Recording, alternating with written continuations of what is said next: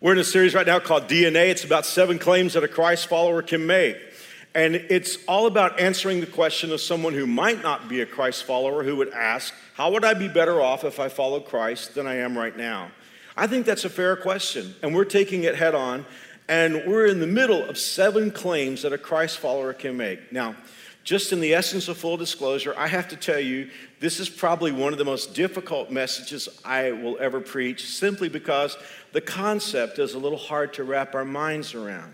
It's one of those things that we hear and we think, wow, what's that about? And yet on the other side, there's a part of us that knows that it's true. Here is what I'm going to be talking about. I'm going to be talking about the fact that you and I are, in effect, 2 people. There are 2 major parts to us. There is a material part to us, and then there is a spiritual part of us that is soul and spirit. Now, we entered that last week. We talked about when you die, when your body dies, the part of you that is the immaterial part of you, the non-material part of you, soul and spirit, it's going to live forever. And we pulled that from a lot of places, but specifically from Jesus' comment, whoever lives and believes in me will never die.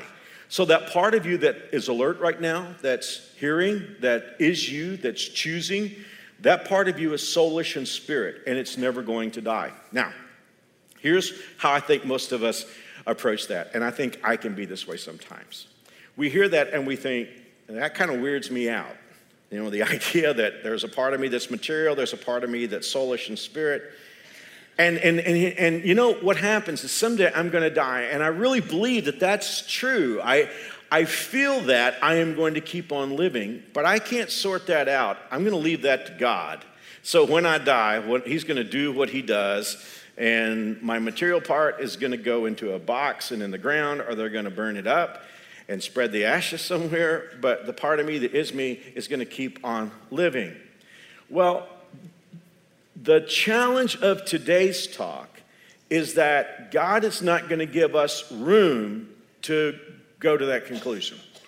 In other words, God's not going to give us the liberty to say, I can't sort it out. It doesn't matter. When I die, God will sort it out. Because God now is going, through His Word, to back us up and say, we have to pay attention to this while we're living. In fact, it is one of the most important concepts to help us know how to navigate life. And that's why I say this is a difficult sermon, because I'm going to have to talk to us about living our lives recognizing that there is a material part of us with its urges and its feelings and its wishes for creature comfort, and there is a spiritual part of us. Now, our scripture today comes from the 4 chapters that all of these 7 statements come from. 2 Corinthians chapters 3, 4, 5, and 6. Today, we are in 2 Corinthians chapter 4. And so Paul now is going to make a huge statement. He is saying, this is why we never give up. In other words, what he's about to say is the reason why we never check out on life. And people do that in all kinds of ways. They do that in as light a fashion as just losing interest in things, and as draconian as suicide. So we're aware of the fact that under the pressures that we experience today, many people are giving up and quitting. Paul is saying, this is why we never give up. This is why a Christ follower never checks out on life. That is a huge preface. So Paul, what are you going to say is the equivalent of that preface? Here it is. Though our bodies are dying, our spirits are being renewed every day. Now, clearly, that's not talking about the point where we die.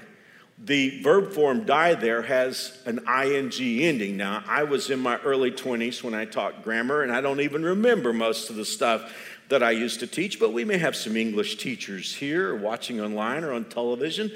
And so you know that whenever you add ing to a verb form, it changes the meaning of that word. If you turn that ing verb form into a subject, it becomes a gerund. But in our particular case, it's an adjective. And adding ing connotes continual action.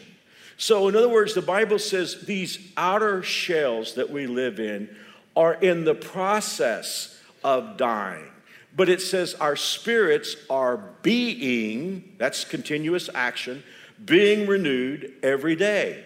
So think about that. This isn't about death. This is about living. God is saying our outer person is in the process of dying. Our inner person is being renewed every day. Now, I want to read this verse out of 3 translations. I just read the New Living, which is our primary translation here. Now I want to move to the Amplified translation. In case that's a new term to you, the Amplified translation will sometimes flesh out the meanings of some words. So let's look at this.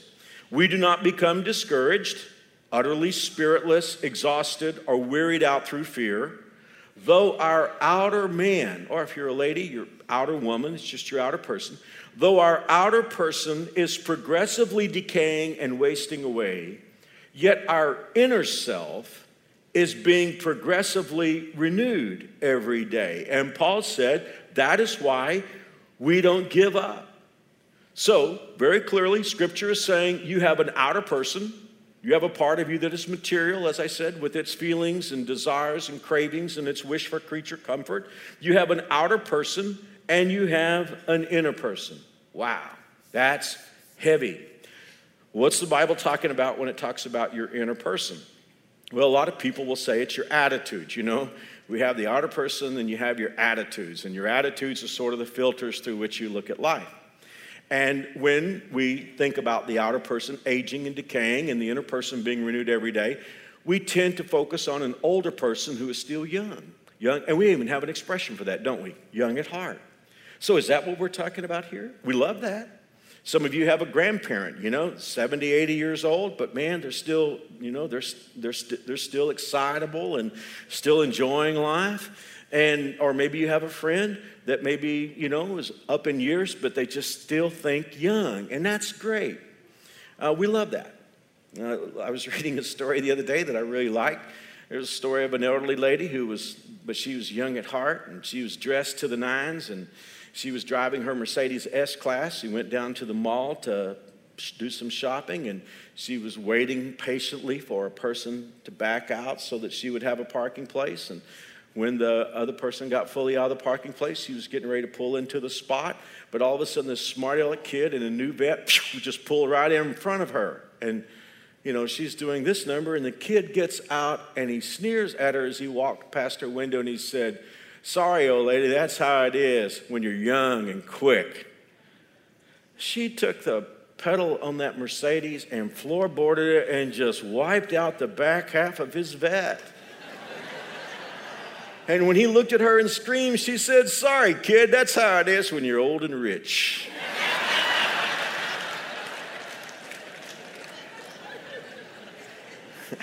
So when we talk about, even though our outer person is like running down, our inner person is being renewed every day, are we talking about just attitude? Well, let me read the 3rd translation. Last week, if you were in the service, I said, of course, the New Testament is written in Greek, and it's much more colorful and descriptive than English, and sometimes it's hard to bring Greek over into English.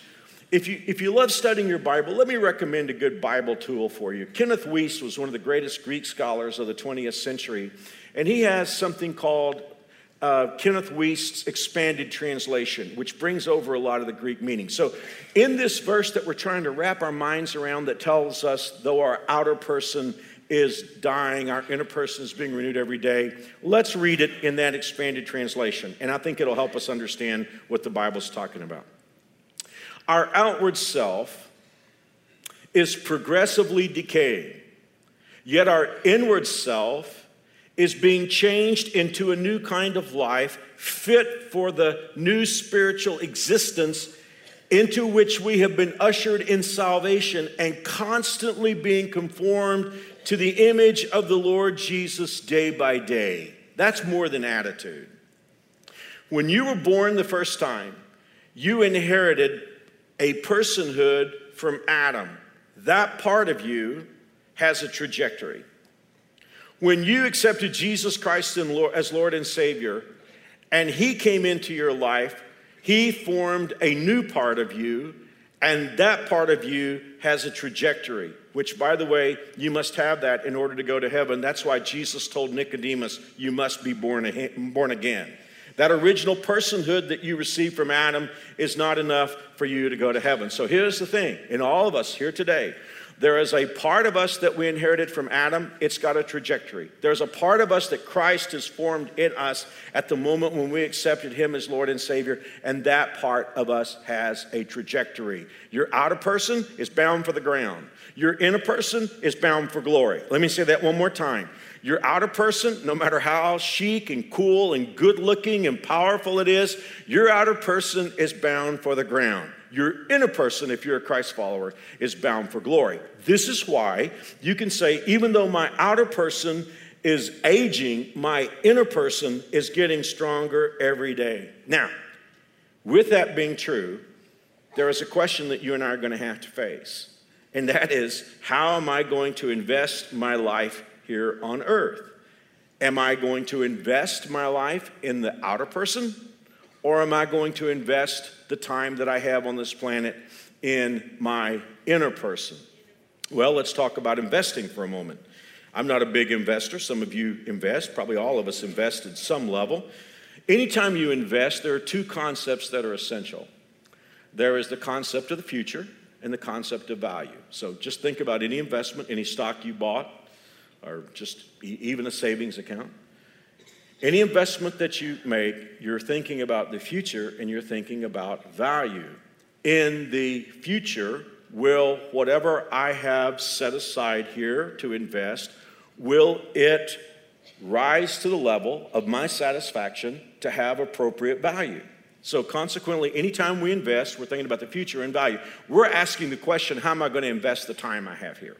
If I've got 10 years, 80 years, 70 years, 45 years, I think probably all of us need to think about time we have left on the planet, Christ followers especially, and not just time we have left. We need to think about QTL, quality time left.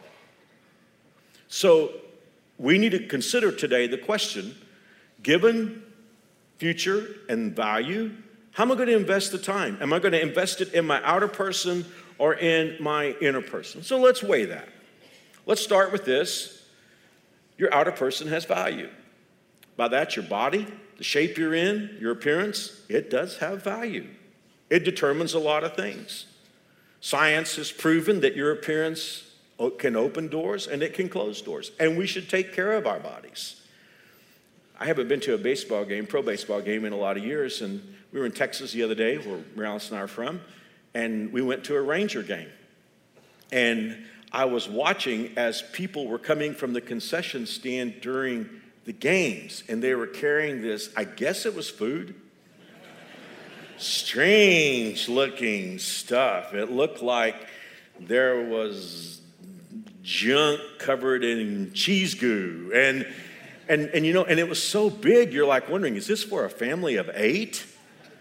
And then, you know, Americans are just like eating it. And then after they got finished, you know what they would do? They would go back, and then somebody would come by hawking beer, and they'd wash it down with a couple of beers. And I'm like, we really need to start taking better care of ourselves here in this country.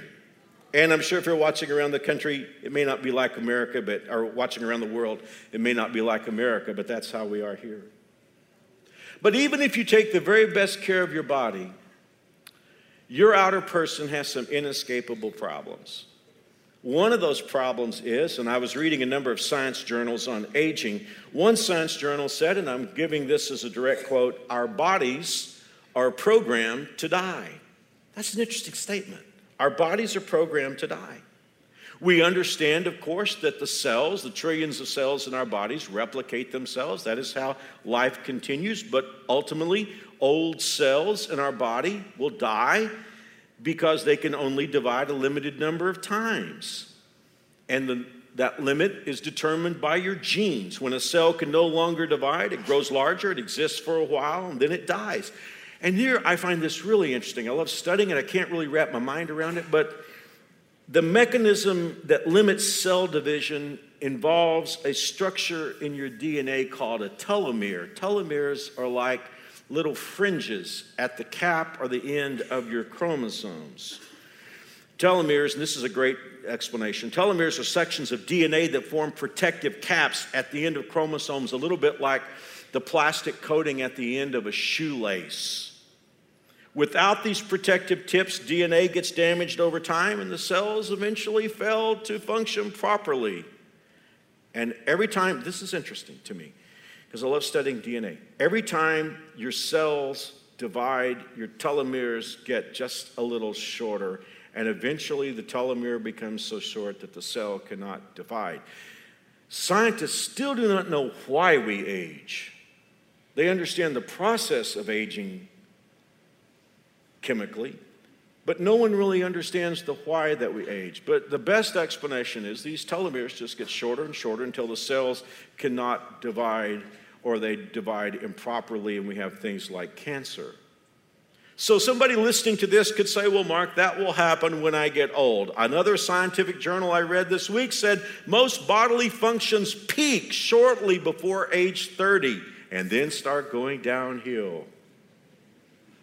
And then this headline from the London Telegraph that said old age begins at 27 as mental powers start to decline, scientists find. So I thought about that with the juxtaposition of Americans marrying older and older, and I thought, when you married that guy at 30, he's already in decline. And you are right, he is not as bright as he once was. So I'm saying this, here's the question that we're entertaining right now. How are you going to invest the rest of your life? You're going to invest it in the outer person, you're going to invest it in the inner person. Well, the outer person's important. We ought to do our best. We ought to eat the best we can eat. We need to exercise. We need to get plenty of rest. We need to take care of our bodies. But at the end of the day, I want you to understand that your outer person is a losing proposition. It's just not going to leave here in good shape. That is the nature of life. But for all of you who struggle in some fashion with your physical body, maybe you struggle because you are getting up in years and you just can't do what you used to do. Maybe you're dealing with some sort of physical illness. Maybe you're dealing with a physical limitation. Maybe you are dealing with an emotional disorder.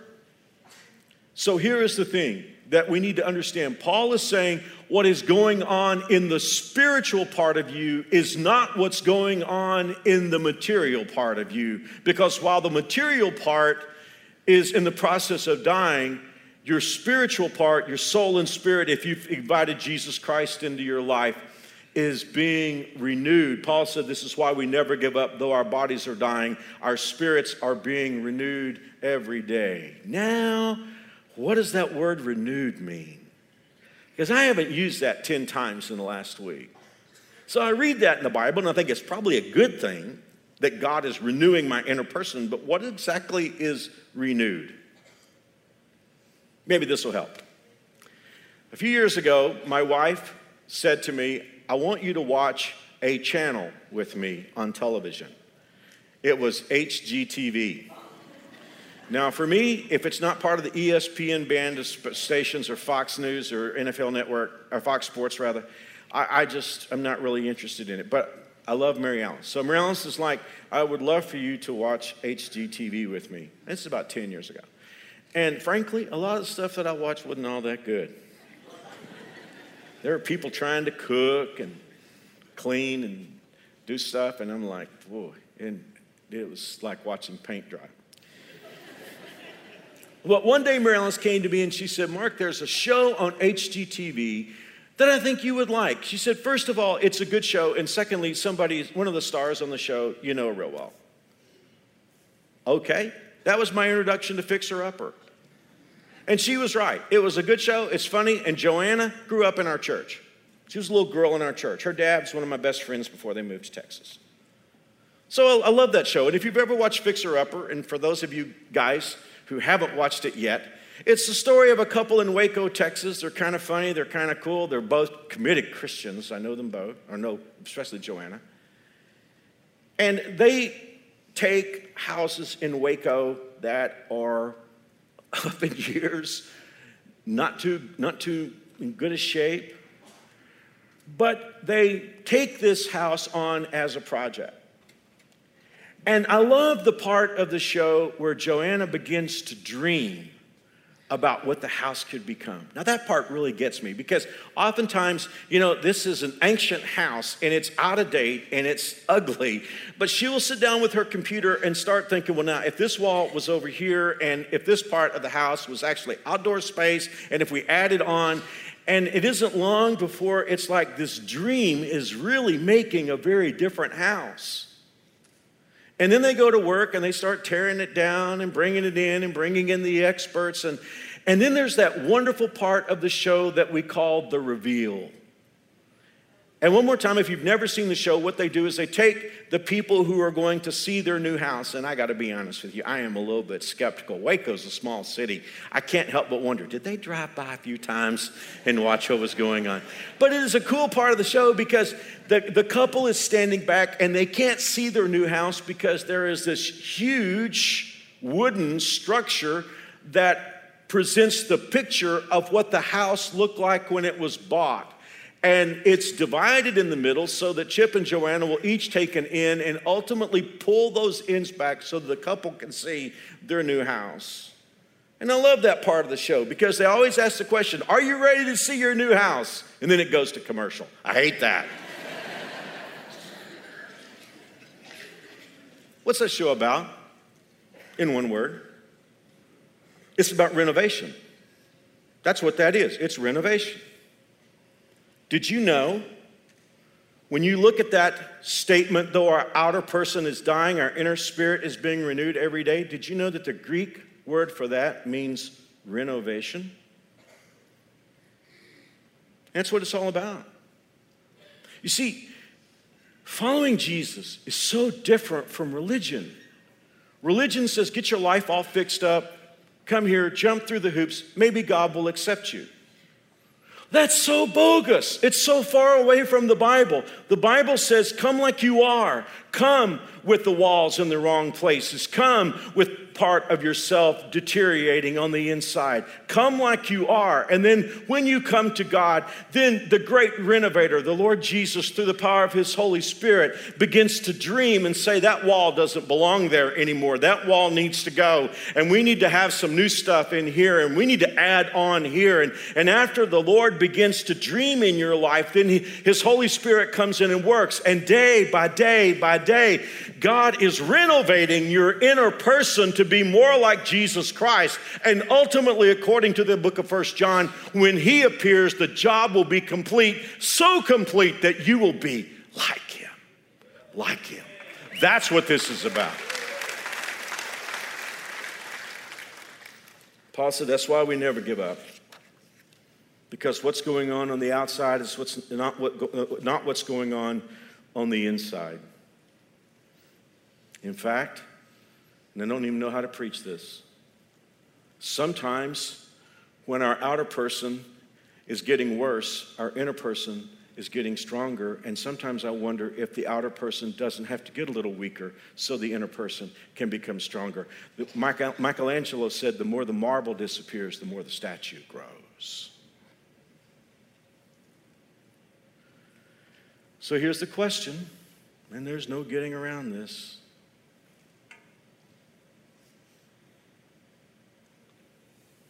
Are you going to use your outer person to serve your inner person? Or are you going to use your inner person to serve your outer person?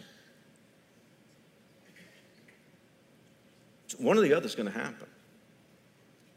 Either a person is going to say, my outer person, how I look, how many followers I have on social media, my outer person of how impressive I am, my outer person of creature comforts, me feeling what I want to feel and getting what I want. That person is so important. I'm not going to worry about my inner person. I'm just going to invest in my outer person. Guys, this is why when we hear what actually happens in celebrities' lives, most of them that look so impressive on the outside are train wrecks on the inside. They are empty suits. There is a reason for that. They have used their inner person to invest in their outer person.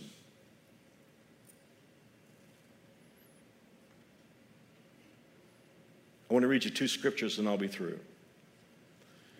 One is the story that Jesus told. He is going to tell us about a person who used up his inner person investing in the outer person. In Luke 16, verse 19, there was a rich man who was dressed in purple and fine linen, that's his outer person, and he lived in luxury, that's his outer person, every day. At his gate laid a beggar named Lazarus, covered with sores. His outer person is not so good. And longing to eat what fell from the rich man's table, even the dogs came and licked his sores. The time came when the beggar died, that's his outer person, and the angels carried his inner person to Abraham's side. The rich man also died, and his outer person was buried. I'm sure it looked real good in the casket, and everybody showed up to talk about what a great guy it was. Verse 23, in hell, where he was in torment, he looked up and saw Abraham a long way away and Lazarus by his side. So he called to him, Father Abraham, have pity on me and send Lazarus to dip the tip of his finger in water and cool my tongue, for I am in agony in this fire. But Abraham said, Son, remember that in your lifetime, that frame of time, that entity that you owned and were able to invest, in your lifetime, you received your good things because it was all about the outer person. Your inner person was invested in your outer person, while Lazarus received bad things. But now he's comforted here, and you're in agony. And beside all this, between us and you, there's a great big empty space. Those who want to go from here to you can't, and those who want to come from where you are to where we are can't. And that's the question. Think with me for just a moment. I mean, this is a silly question, but suppose you own 2 stocks. And you could know by some way that a week from now, one of those stocks is going to tank and the other is going to shoot up like a jet. Question, are you going to pull the money out of the one that's going to tank and put it in the stock that's going to go off the charts? Or would you pull your money out of the one that's going to go boffo and put it in the one that's going to tank? Well, that's what happens when we let the inner person live for the outer person. It's like pulling the money out of the stock that's going to explode and putting it in the stock that's going to tank. It's like buying Enron back in the day. Well, what would it look like for the people who use the outer person to invest in the inner person? I want to read to you out of the book of Psalms.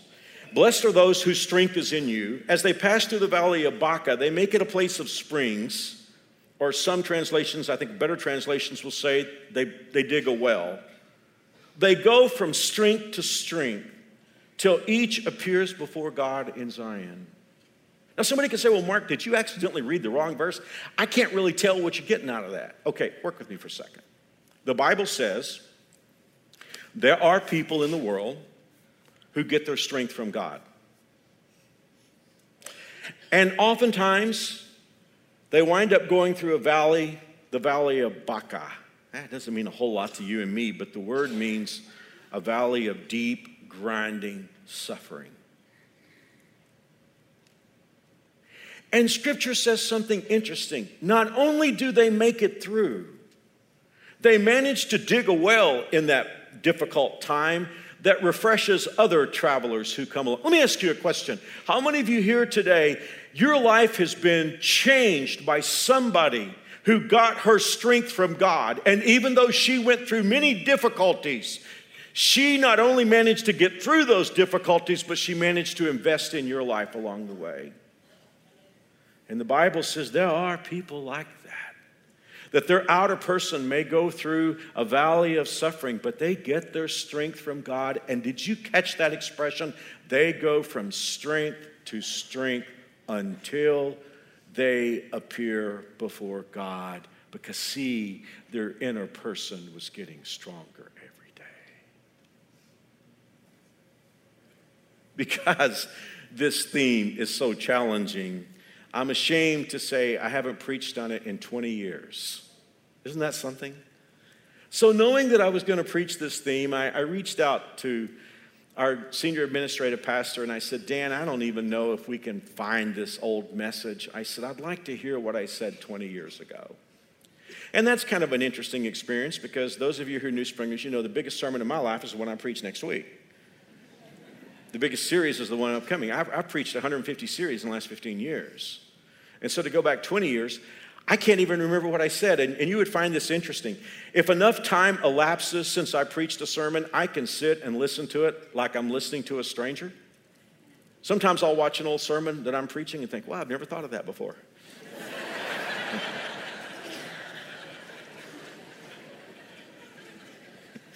So I watched the sermon. There really wasn't a whole lot that was that good in it, you know. But I got to the end and I told a story, much of which I'd forgotten. When I preached the sermon 20 years ago, the previous day I had been in Texas, actually flew back the night before, late Saturday night. I'd been in Texas preaching the funeral for my mother-in-law's brother. And I was talking about how our outer person can be dying, but our inner person is renewed. My mother-in-law had had a serious stroke. I talked about her last week. She had a serious stroke just a few months before her brother, who was very close to her, died. And the day before I preached that message, I'd been in Texas conducting his funeral. And I told about that moment, and if you've gone to a funeral lately, you know how it is. When they bring the casket in and the family walks behind the casket and they go to the family section. And I'm standing on stage getting ready to preach, and I'm watching Mary Alice's family come in, and suddenly there's a break in the line, and I realize the reason why there's a gap in the line is my mother-in-law is struggling with her cane to get to the chair. What I'd forgotten was that I had actually been in Texas the week before when Pete had his stroke. Mary Alice and I were with her sister Sandy and her husband Garrett. We were in their home, and the phone call came that my mother-in-law's brother, Pete, with whom she was so close, had had a massive stroke and that he was brain dead, and he wasn't going to get through the night. And family members reached out to me and said, would you go tell Mom because she doesn't know? And we all, of course, were worried because of her own physical condition. Have you ever had to tell somebody bad news, and when you walk in, they don't know you have bad news? I've been there a lot of times, but this was with my precious mother-in-law. And I walked in her house, and she saw Sandy and Garrett. Sandy, Garrett, Mark! So I went over on the couch and I sat down beside her and I took her hand. And I said, Mom, I got some bad news about Pete. He's had a massive stroke. There's no brain function. And he's going to die tonight. There was a catch in her voice. But instead of breaking down, she started telling me a story.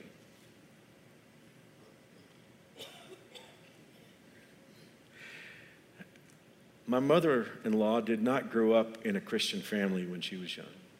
There was no exposure to God or church. But she said, when I was 10 and Pete was 12, we went to a little revival meeting in Weatherford, Texas, and we heard the sermon, and she said, even though we were children, we were really impacted by it. And not having been to church, we didn't know what to do. So she said, we came home, and I found a hymn book that was in the house and a Bible. And she said, I thumbed through the hymn book, and I knew the old rugged cross, so I went through the verses of the old rugged cross. And then she said, I looked for some scriptures to read, and I read them with Pete that night. And she said, for the first time in my life, I tried to pray. She said, the following Saturday, and you have to understand this is in the worst part of the depression. The following Saturday, she said, it fell her lot to go into Weatherford and buy bologna and bread for sandwiches for the family. And she had a dime to do it with. And she said along the way as she walked into Weatherford on this hot Texas day, she began to think about how good mustard would be on a bologna sandwich. But she was afraid she didn't have enough money. And so she tried this newfangled thing in her life of prayer. Now again, she's telling me the story while I'm holding her hand, having broken bad news to her. And she said, I prayed, God, when I get to the store, would you let there be enough money for bread and bologna and mustard? But she said, when I got there, there was just enough money for bread and bologna. And she said, I wasn't angry at God. I was just disappointed. She said, I prayed expecting something to happen. She said, as she was walking home barefoot in the sand, the sun fell upon something that glinted in the ground, and she reached down to pick it up, and it was a dime. And she said, for the first time in my life, I knew that God cared about a little girl. And she said, I went over under a tree, and as best I knew how, I gave my life to Jesus Christ.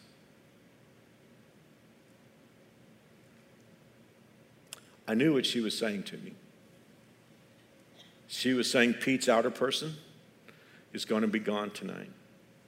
And I think even more so, it was her way of saying to us that she knew her outer person was never going to be right again. But her outer person was not her inner person. And while her outer person may have had a stroke, when she gave her heart and life to Jesus Christ, that started something in her life that was on a trajectory that a stroke or cancer or diabetes or anything else, it was a part of her that nothing else could ever compromise. And that part of her got stronger every day. And even though she passed through the valley of Baca and left a well for the rest of us, she went from strength to strength until she appeared before her Savior.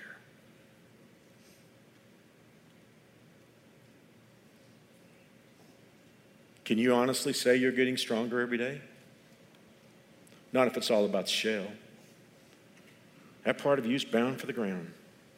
But there's a part of you that's never going to die. If you've never invited Jesus Christ into your life, today's the day.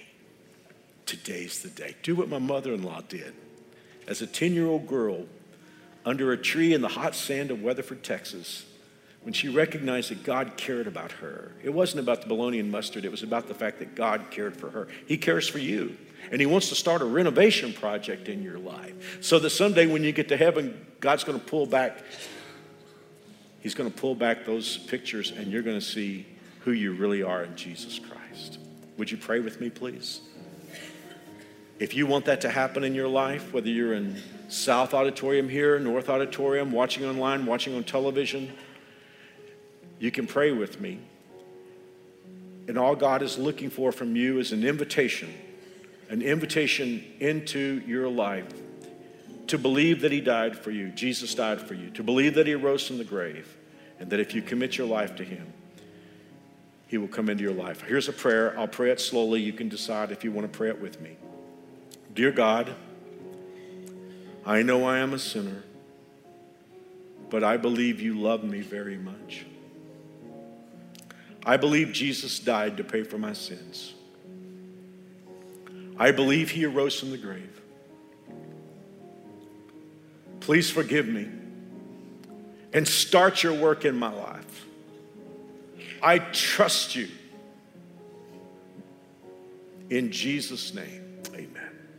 Wow, if you just prayed that prayer, just made the biggest decision of your life, we want to come along. We want to walk with you in these first steps. So here's the thing. We've got a gift box for you. It's free. It won't cost you anything. There's a Bible just like I preach from for you. There's a book I wrote that will answer a lot of questions. There's some cool stuff.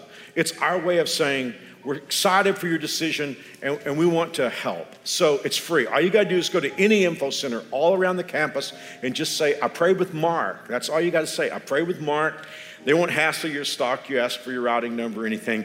They just want to give this to you. Thanks for being here. I'll see you next weekend.